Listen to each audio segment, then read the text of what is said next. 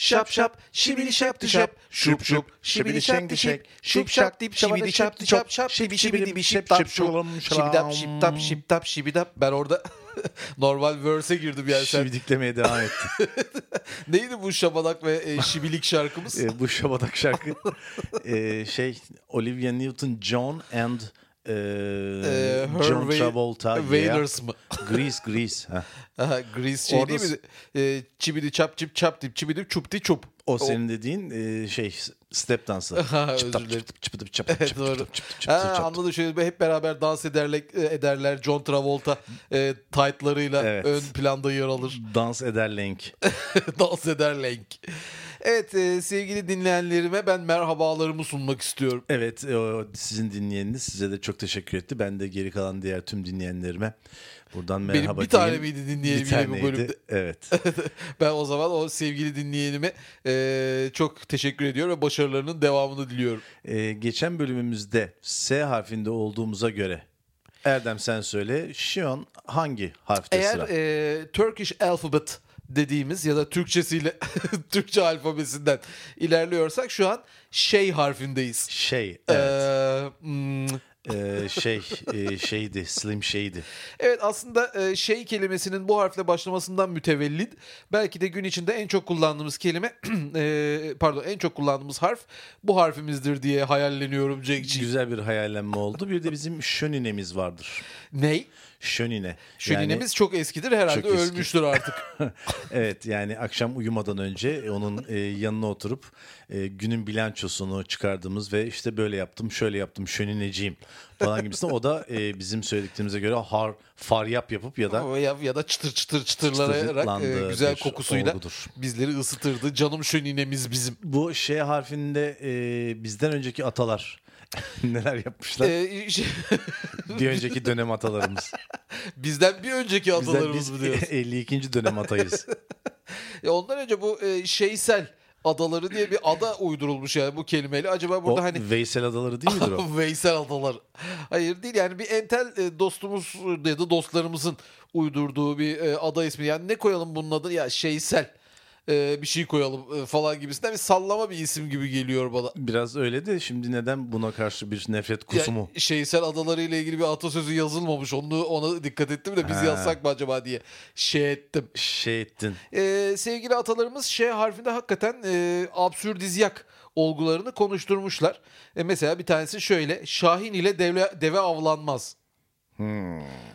Yani anlamadığın izlenimini kaptığım için hemen sevgili anlamını bunun için uydurulmuş anlamı okuyorum. Aslında Şahin deveyi yavaşlatmak için kullanılabilir. Yani Şahin deve bir şekilde kanat darbeleriyle yavaşlatırken biz de kendisini vurabiliriz. Deve dozu diye kendisini kapacaktır Allah kahretmesin. Şahin yiyen deve. Evet şöyle demişler.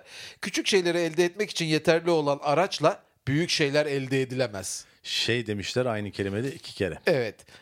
Yine bir başka sevgili atasözümüz Şahin küçük ama payını ele vermez. Şahin küçüktür ama mide bulandırır diye de başka bir atasözü vardır. Var bir tane daha var öyle. Şahin küçüktür ama koca turnayı havadan indirir.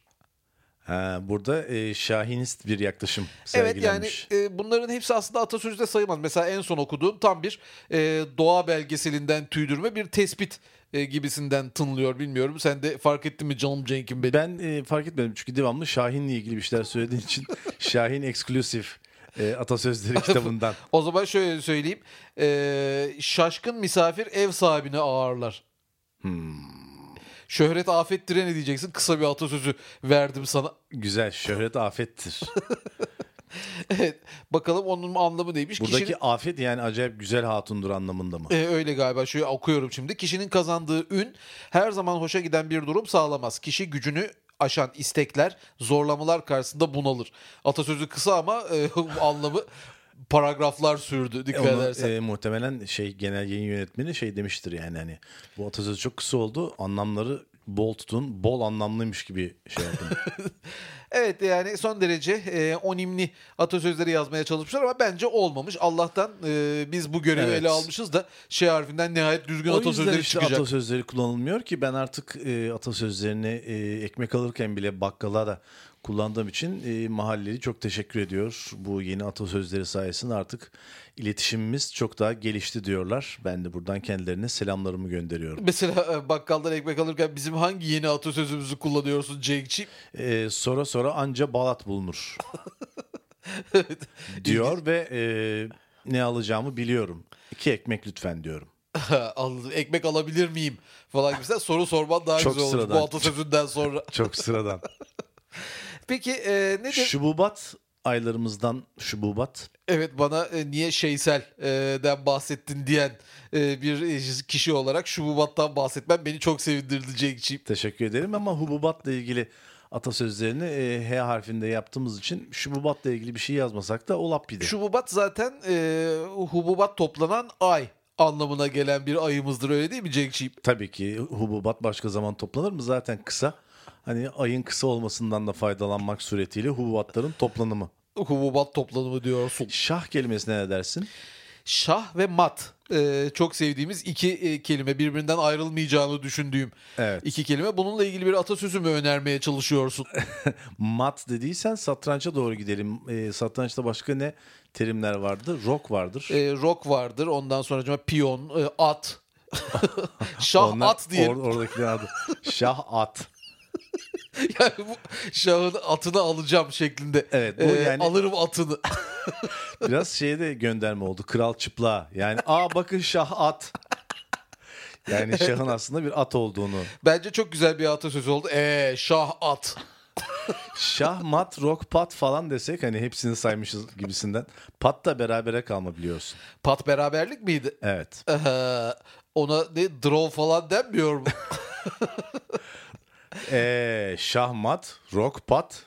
Evet, bu arada satranç dedin de Cenk'ciğim. Neydi o bir tane Queen's Gambit diye bir dizimiz vardı. Satrancı Geçtiğimiz sevdirme Gunner'de. amaçlı yapılan bir dizi. Evet, sevdirdi mi satrancı bize? Ya biz zaten seviyorduk. Ben tek başıma zaten devamlı önümde tahta olmasına gerek yok. A7 fil A7 diyorum. Evet, daha o sonra da yüzden cevabım şu oluyor. O halde at F8. O yüzden de yüzlerce satranç tahtası birleştirilerek yapılmış bir koltuğun üzerinde oturuyorsun. Her tarafı satranç kareleriyle dolu. Oturduğu koltuğa bakar mısın Cenk'ciğim? Bir de böyle yapınca yani dışarıdan o esnada kafede falan böyle konuşunca bir arkadaşınızla gerçekten satranç oynadığınızı zannediyorlar ve büyük sükse yapıyorsunuz. Yani bir örnek gösterelim isterseniz. Evet, şöyle Fil A9. şahmat rok pat. Ben direkt atasözüyle şeyi bitirdim.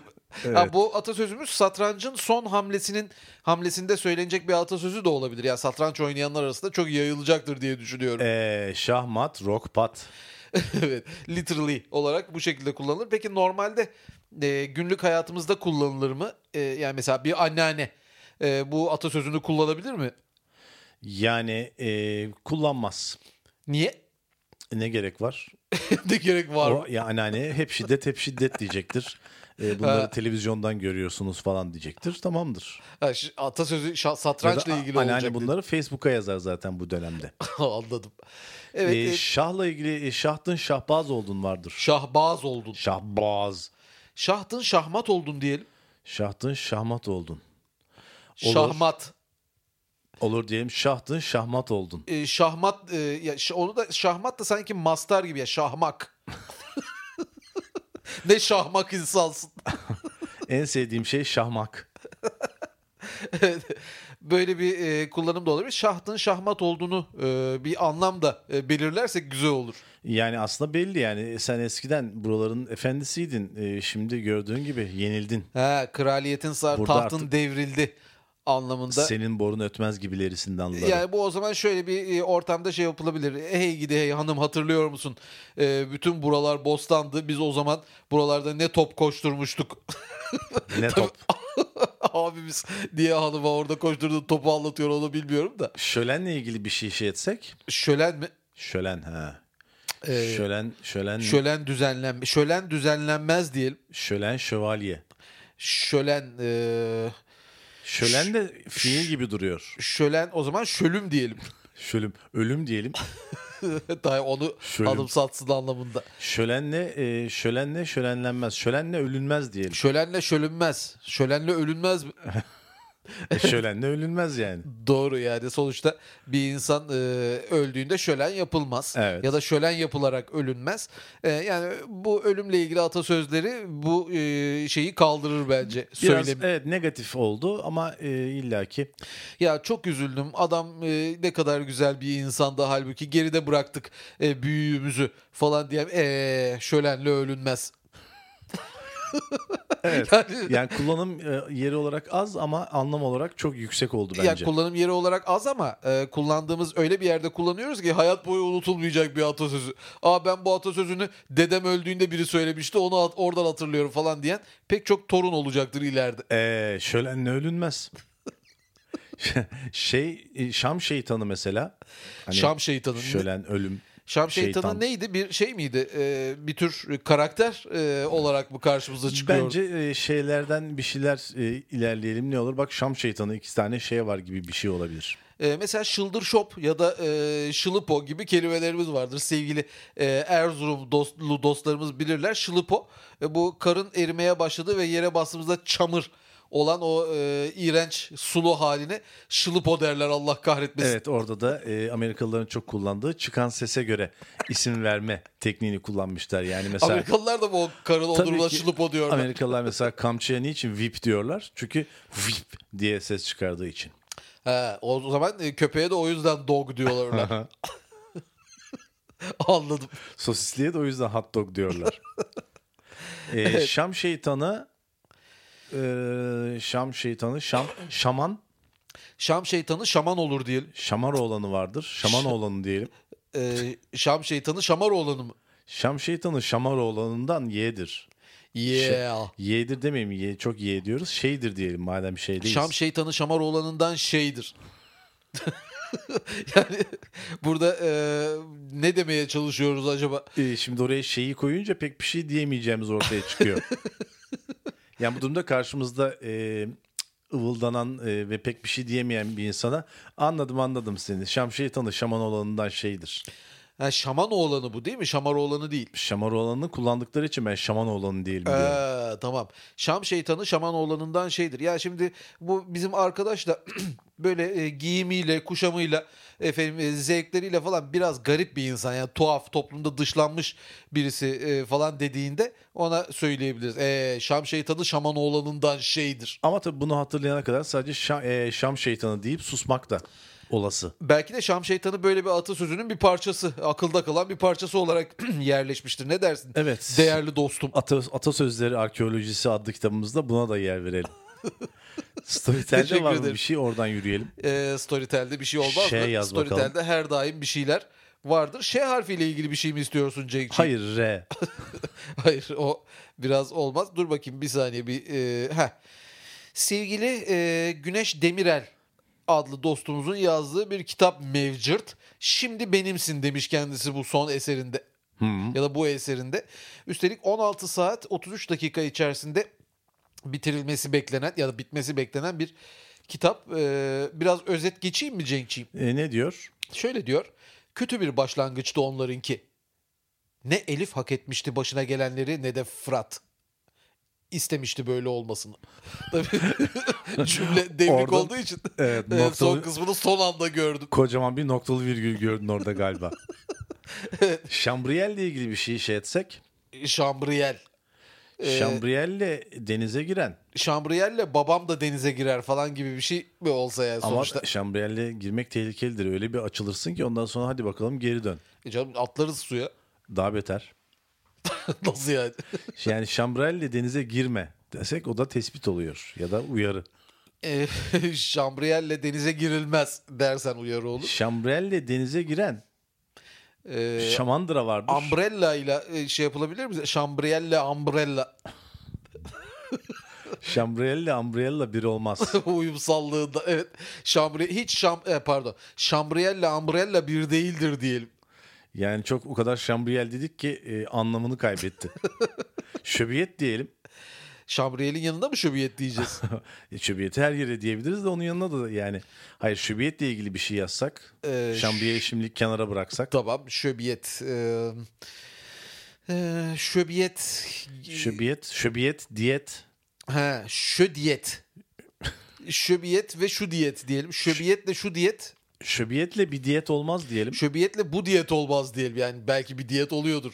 Çok net konuşmayalım. Evet, yani sırf mesela yenmesi gereken, lifli besi yenmesi gereken bir diyet. Şöbiyetle bu diyet olmaz. Evet, yani eve şöbiyet getirmiş bir misafirimize ya yine ben diyetteyim, sen de gitmiş şöbiyet getirmişsin. Şöbiyetle bu diyet olmaz falan gibisinden literally bir kullanım sergilenebilir. Ama o zaman da biraz daha genişe hitap edecek şekilde bir dememiz daha mantıklı. Şöbiyetle bir diyet olmaz.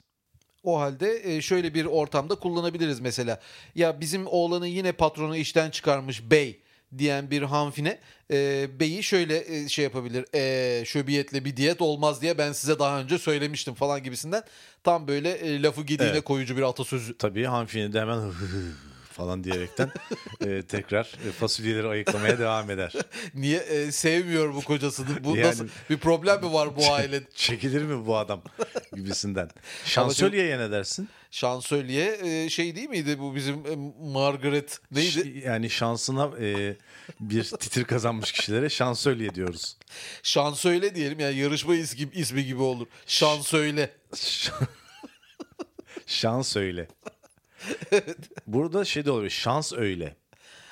Şansölye. Şansölye, şans öyle, şans öyle. Şansölyenin şansı öyle. Falan gibisinden bir şey söyledim. Şansa şansölye olan. O şekilde diyorsun, anladım. Şansa şansölye olan balına. Balına amiyane olur o. Öyle yapmayalım onu. Anladım, çok teknik terimler mi kullanalım? Evet. Şansa şansölye olan. Ünlü isim kullanalım. Hiç bak, ünlüleri unuttuk. Shakira vardır. Şansa şansölye olan Shakira'dır diyelim. Shakira. Ama Shakira da sonuçta yani. Sen de ünlü beğenmiyorsun Ünlü değerli dostum. Şampen olsa. Şansa şansölye olan şampenle oturur. Şansa şansölye olan şampen olamaz. Yani buraya adam istediğini koyar aslında. Shakira yani olamaz da diyebiliriz o zaman yani. Yani yeter ki şeyle başka ünlü var mı? Şele mi? Şelelemesine. Şelelemesine. Evet, şeyle başka ünlü vardır yani şu an aklımıza gelmese de. Şansa şansölye olan şampen olamaz. Shakira olamaz. Tamam, bu böyle yer bence. Yani ne demek istiyoruz burada? Yani senin yaptığın her şey tamamen tesadüf şansına yapılmış bir şey. Dolayısıyla sen emek vererek bir yere gelenlere yanında bir hiçsin. Evet, sen sıfırsın otur gibisinden bir tür saydırım. Anladım. Bu daha çok öğretmenin öğrencisine karşı söyleyeceği sınıf atasözlerinden bir tanesi ki bu da atasözümüzün çok tutacağı anlamına geliyor. Evet, bu güzel oldu. Şakak. Şakakan diye bir sevgili grubumuz vardı. Şakakan dinleyen şoka girer diye hemen sana bir tane yapıştırayım. Bir atasözü yapıştırması. Evet, Şakakan şaka gibi gruptu da olabilir. Şaka gibi. Şakakan kötü bir grubumuz muydu? Ben hiçbir şey hatırlamıyorum kendisiyle alakalı. Ya hoppidi poppidi, funkli mankli bir şeyler Hanfin miydi? Gruptu. Hanfin, solisti Hanfin'iydi. Anladım. Ama yani. Ne dedin sen Şakakan'la ilgili? Şakak dedim ben. Şakak. Şakaklar mıdır, şakak mıdır? Şakak yeter herhalde. Şakak da bir tür maymun benim bildiğim kadar. Şakak maymunları. Şakak maymunu. Şakak kalp. Şakak kalp. Şakak kalbin aynasıdır diyelim. Ama o zaman şarkı olur. Şakaklar kalbin aynasıdır. Şakak kalbin aynasıdır. Sayıca da bir fazlasıdır yani. 2 tane ya. Sağ şakak, sol şakak. O zaman gözlerimiz de aynı sayıdadır anlamında bir şey söyleyelim. Gibisi. Yani şakak kalbin aynasıdır. Sayıca da bir fazlasıdır. Ama işte buna da şimdi anlam bulmak çok zor. Yani atasözlerinde en zor şey anlamını bulmak. Evet, yani aslında önce anlamı bulup sonrasında atasözünü mü uydursak acaba? Ama o kadar da çok anlam var ki hangisini seçeceğim? Evet. Şimdi şakaklar kalbin aynasıdır. Şakak kalbin aynasıdır. Şakak, sayıca da bir fazlasıdır. Bu adama profilden baktığımızda söylediğimiz bir atasözü olsa gerek diye düşünüyorum. Olmaz, o zaman sayıca da bir fazlasıdır dememiz için önden bakıyorum. Yani profilden söylemeye başlayıp önüne doğru Bir pan İyi de bir yaparsak adamın 2 şakağı olduğunu söylememiz için illa görmemiz mi lazım? Yani herkeste zaten 2 şakak var. Tek şakaklı insan var mı? şakaklarımdan Senin biri. tek şakağın nerede? Tek şakaklı doğmuşum. Hayır, ben bir dizideki tribal duruşu orada sergilemeye çalıştım. Anladım. Tek şakaklı doğmak. Tek şakaklılar familyası. Şuursuz aklıma geldi sen böyle deyince. Şuurla ilgili bir şey. Şuursuzdan şiir öğrenilmez diyelim. Şuursuz şiir, şuurla şiir güzel oldu. Şuur, şiir, şair, şöör. Bütün kaç tane? Şeer diyelim, şeer. Şeer. Şuursuzun şeeri yani falan gibisinden. Şuursuzun şeeri şehriye olur diyelim. Şuursuzun şiiri.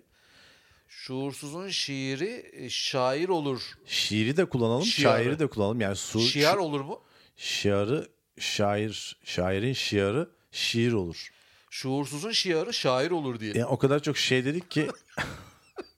Hangisinin ne manaya geldiği karıştı. Evet. Şuursuz şiirin şairi şok olur.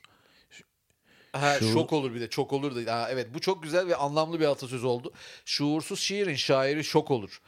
Yani sen, bunu ben nasıl yazdım? Yani bu söylediğin şeyi babam da yazar anlamında veya babam da söyler. Evet. Yani bu da üretim. Daha çok patronların çalışanlarına baskı kuracağı bir atasözü. Evet, yani işinizi şuursuzca yapmayın. Aklınız, fikriniz yerinde olsun. Hadi bakayım çalışmaya devam gibisinden. Yani burada karşımda toplanmışsınız 20 kişi. 20'ninizin de bana önüme getirdiği projeler bir halta benzemiyor. Ne demişler? Şuursuz şairin şairi şok olur.